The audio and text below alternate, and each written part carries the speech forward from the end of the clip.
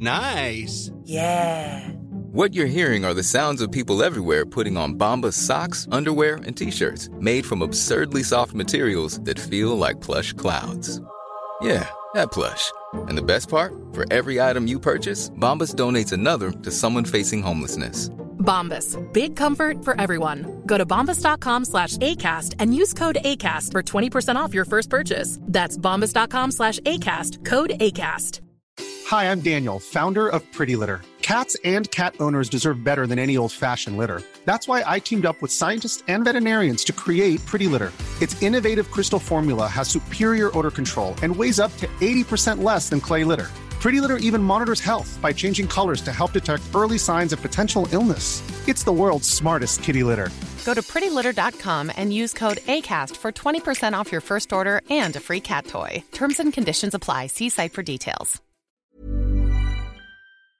Hey, this is Heather with the Renaissance English History Podcast, and this is an abbreviated version of the Tudor Music Hour. This is a radio show that I do in the UK every Sunday at 9 a.m. You can listen to it on Mad Wasp Radio. You can check that out on TuneIn, or you can listen directly. So I am also putting out the abbreviated version here on the podcast feed for those of you who want to listen more. So the thing about this is, because I don't have a radio license myself, I can only play 30-second snippets of the music. In the radio program live, I play the full pieces. But here for this purpose, I can only play 30 seconds. So here's the deal. If you like what you hear and you want to hear more, you can go to tudormusichour.com, where I have links to a Spotify playlist for every episode, so you can grab the full pieces and listen to your heart's content. You can also go to tudormusichour.com for more information about the show, links to how you can listen live, and everything like that. So thanks for listening, and I hope you enjoy it.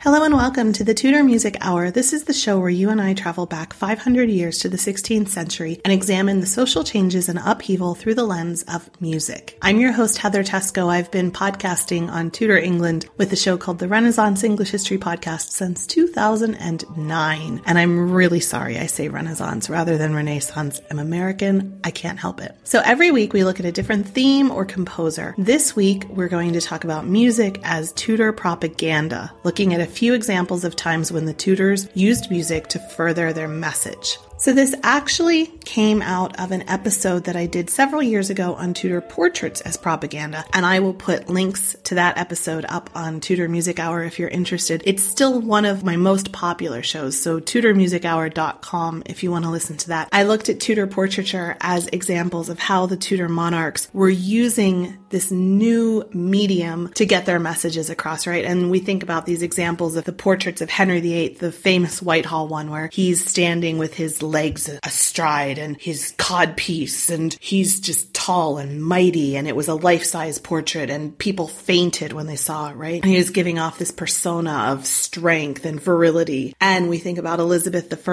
with the Armada portrait and how, she was giving across this message of England's might and naval might and power. So now at this time, we also have to remember, of course, there was no radio advertising, there was no TV advertising, there was no Facebook ads. What people did have, though, what the monarchs did have, was control over the liturgy. Every week, sitting in their pews, it was mandatory to attend church, so they had this audience that they could get a message through to, and sometimes that was through music. How did they use this power? And so this is where we're going to look at 3 examples of Tudor music as propaganda. The first example I'm going to talk about is actually from 1544. In 1544, England was actually preparing for war on 2 fronts. Henry was away that summer in France. This is the period where he had his invasion of Bologna. So that was in France. And then in Scotland, Henry was trying to force a marriage between his son Edward and Mary, Queen of Scots. And that was called the Rough Wooing. Scotland wanted to have a marriage with France, which is what they eventually got. And Henry was trying to stop that and force them to marry Mary, Queen of Scots, to his son Edward. So in 1544, there's 2 fronts going on, right? He had been married to Catherine Parr for just about a year at this point, and she was acting as his regent while he was away in France. So Henry needed some way to rally the country to his cause. People were getting tired of wars. Henry needed some good PR. So let me set the stage with the players for you, okay? Thomas Tallis, who is the granddaddy of English choral music, we'll talk a lot about him in coming episodes. He was the chief composer at the Chapel Royal in 1543. Another Thomas Cranmer, the Archbishop Cranmer, Archbishop of Canterbury, he was translating the litany into English at this time. At the same time, a third person, Catherine Parr, wife number 6, was working on a book, Psalms or Prayers. This was a book of 15 meditations on the Psalter inspired by Bishop Fisher. So there's these 3 players. Thomas Tallis at the Chapel Royal, Thomas Cranmer, litany into English, Catherine Parr, writing her book. Fast forward to 1978. Yes, I said 1978. There's renovations going on at Corpus Christi College in Oxford, and 3 musical fragments are found behind plasterwork. They were from the mid-16th century, and they were identified as an early version of Thomas Tallis's famous piece, the 6-part Gaude Gloriosa Dei Mater. But the text was different. The piece that they had known up until that point was in Latin. But this, that they found this fragment, it was in English. And rather than being devotional, it was harsh. It was bombastic. It had words like, cast them down headlong, for they are traitors and rebels against me. Let the wicked sinners return into hell. These were Catherine Parr's words from her Psalms or Prayers. They come from the 9th Psalm against enemies. So musicologists reconstructed the music. They had enough to work with that they could confidently say that this was Tallis's music with Catherine Parr's words. This is an example of music being used to further this message supporting Henry's wars in France and Scotland. And this research is still quite new. An album was just released last year from the Ali Mary Consort with some of this music and looking at the history of how Catherine Parr was working with Thomas Tallis to get this message across to the people. Gaude Gloriosa Dei Mater. This is the Taverner Consort and Choir with Thomas Tallis's Gaude Gloriosa Dei Mater here on the Tudor Music Hour.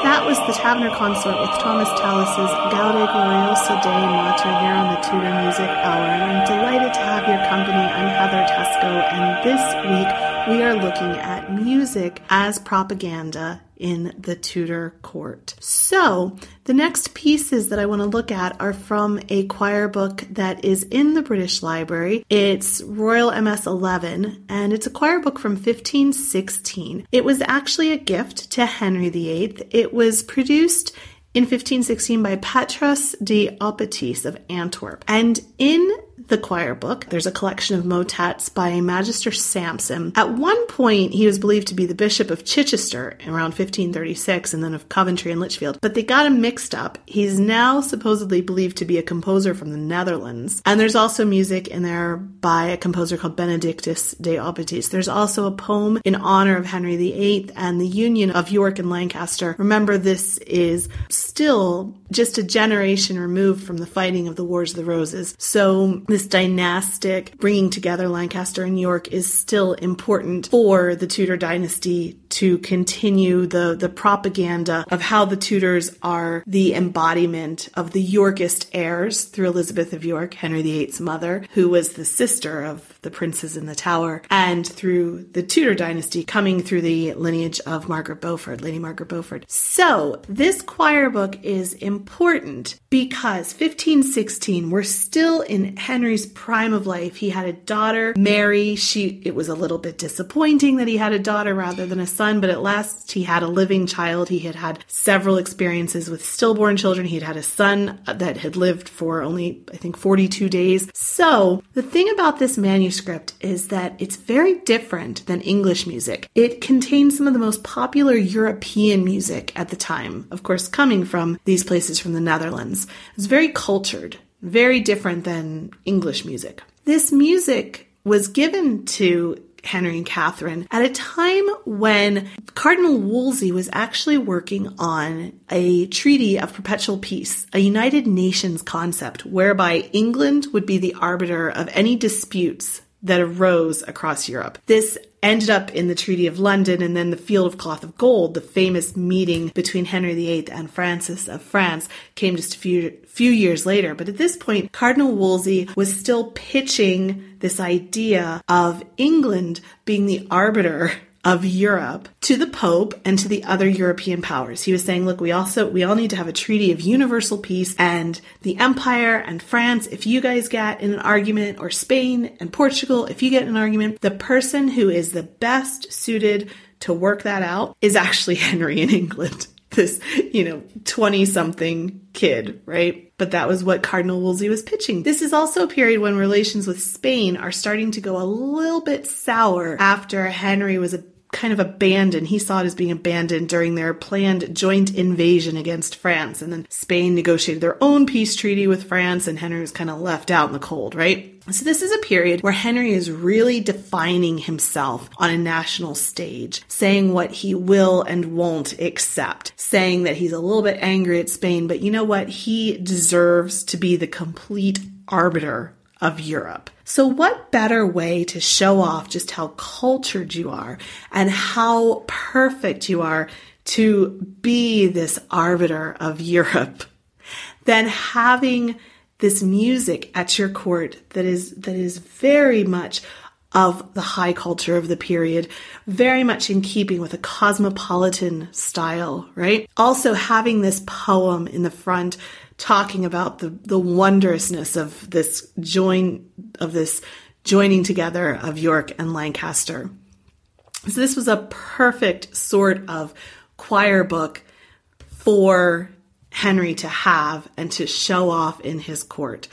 And so I think that this is an important piece, I think that this is a really important piece when you look at the Tudors spreading their messages through music, which is what we're talking about this week. So we are going to listen to a couple of pieces from this choir book, MS 11 in the British Library. First piece we're going to listen to is Salute Felicis, and this is by Richard Sampson. This is the Alamiri Consort under the direction of David Skinner. This is Salute Felicis from MS 11, the Royal Choir Book of 1516, here on the Tudor Music Hour.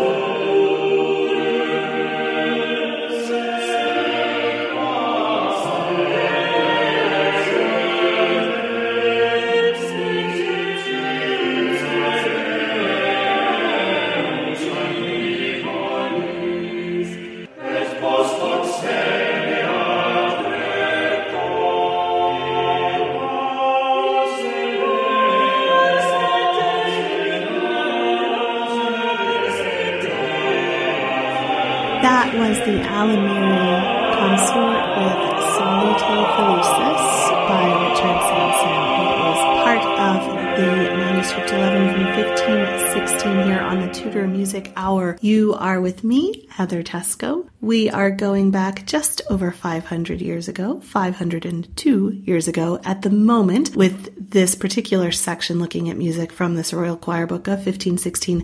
But this week's program is dedicated to looking at music as propaganda. And we're looking at this 1516 choir book right now because of the way it portrayed Henry VIII and the Tudor dynasty at a period where Henry was busy trying to figure out his place on the global stage with his foreign policy, making himself out to be this Renaissance prince who was a leading player in Europe. So when Henry VIII took the throne in 1509, inherited the throne, it was the first bloodless transfer of power in England in decades.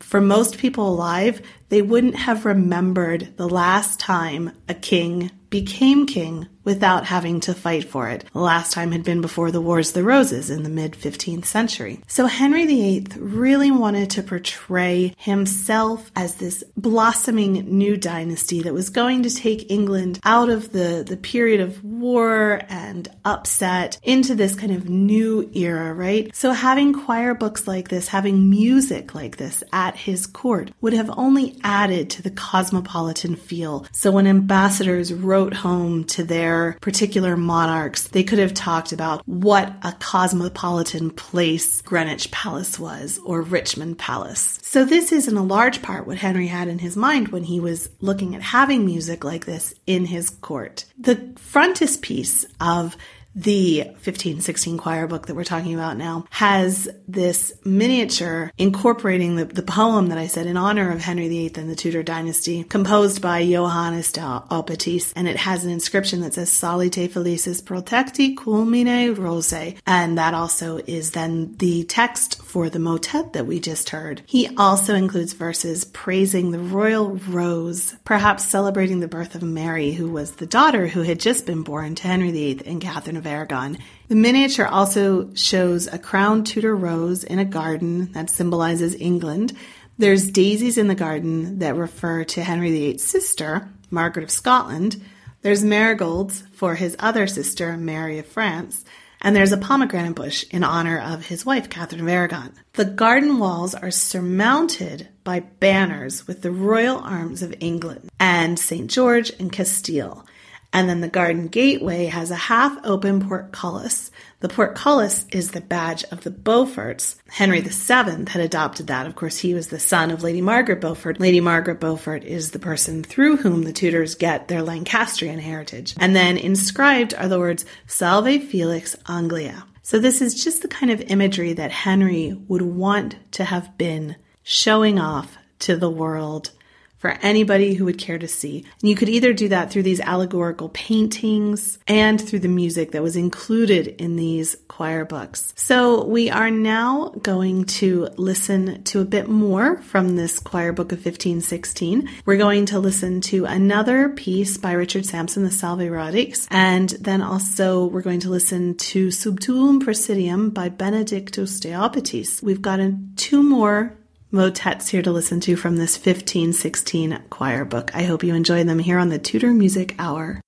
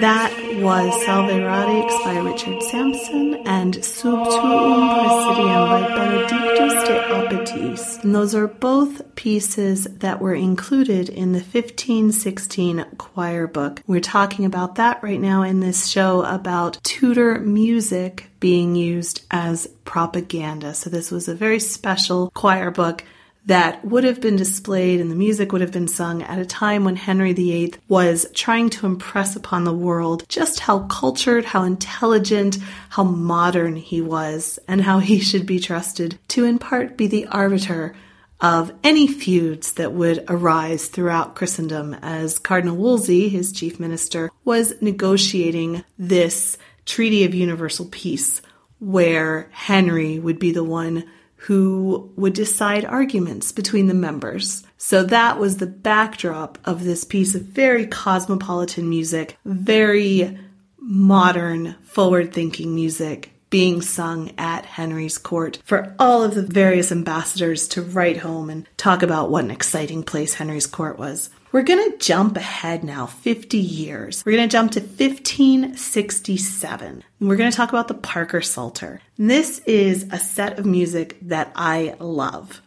This is where Matthew Parker, who was the Archbishop of Canterbury under Queen Elizabeth, he translated the Psalter into English. The original is actually available to look at through the Internet Archive. I'll put show notes in here for this episode at TudorMusicHour.com so you can go on and look at some of this imagery and get the albums here if you're interested in them. Matthew Parker had an interesting relationship with Queen Elizabeth. Decades earlier, 30 years earlier, Anne Boleyn had implored this same Matthew Parker to watch over Elizabeth when she was just a toddler, and Anne suspected that she was not long for this world. So Matthew had long been looking out for Elizabeth, and then he became the Archbishop of Canterbury. She appointed him to that role. So as he was translating the Psalter into English verse, he decided to publish it with the inclusion of 9 tunes. These were tunes composed by Thomas Tallis. The idea was that the collaboration would provide a way for the Psalms to be sung rather than merely spoken. These were designed to bring people closer to the Protestant worship through singing the Word of God in English. So, of course, a cornerstone of the English Protestant belief was that individuals could and did have a relationship with God directly through reading the Bible. So here was one more way for Elizabeth to help train up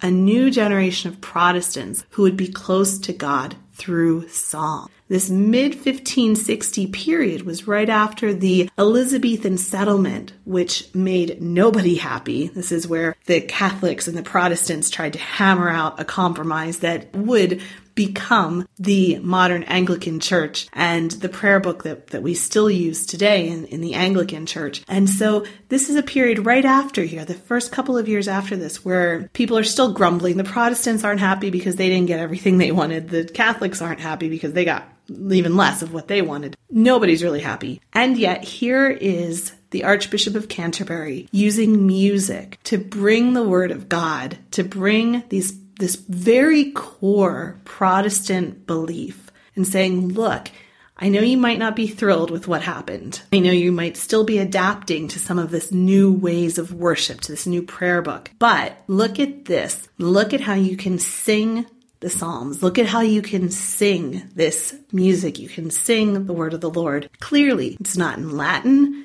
It's something that you can understand. And this is a brilliant way to bring people into the Protestant fold. Each of the tunes is very short, and they are all going to see us out of this episode of the Tudor Music Hour, where we looked at music and propaganda. If you are familiar with classical music, you will likely recognize at least one of them that became the inspiration later for Vaughan Williams's Fantasia on a Theme by Thomas Tallis. So listen out for that. It's a bit of a puzzle. Remember, you can get show notes, links to all of the albums at TudorMusicHour.com. And I am your host, Heather Teysko. I am delighted that you have spent your time this morning listening with me to some of this gorgeous music. This is the Tallis Scholars with the tunes by Thomas Tallis for the Parker Psalter.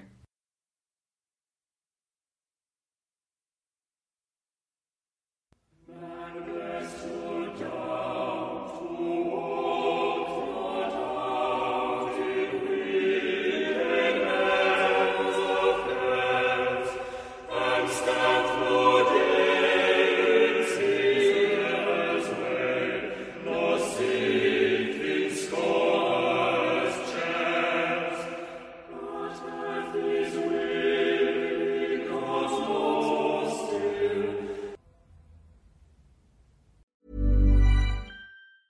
Mom deserves the best, and there's no better place to shop for Mother's Day than Whole Foods Market. They're your destination for unbeatable savings, from premium gifts to show-stopping flowers and irresistible desserts. Start by saving 33% with Prime on all body care and candles. Then get a 15-stem bunch of tulips for just $9.99 each with Prime. Round out Mom's menu with festive rosé, irresistible berry chantilly cake, and more special treats. Come celebrate Mother's Day at Whole Foods Market.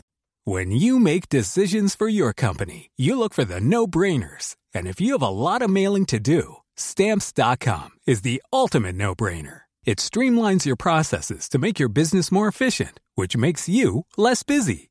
Mail checks, invoices, legal documents, and everything you need to keep your business running with Stamps.com. Seamlessly connect with every major marketplace and shopping cart. Schedule package pickups and see your cheapest and fastest shipping options from different carriers, with rates up to 89% off USPS and UPS rates. And with the Stamps.com mobile app, you can take care of mailing and shipping wherever you are. Make the same no-brainer decision as over 1 million other businesses with Stamps.com. Sign up with code PROGRAM for a 4-week trial, plus free postage and a free digital scale. No long-term commitments or contracts. That's Stamps.com. Code PROGRAM.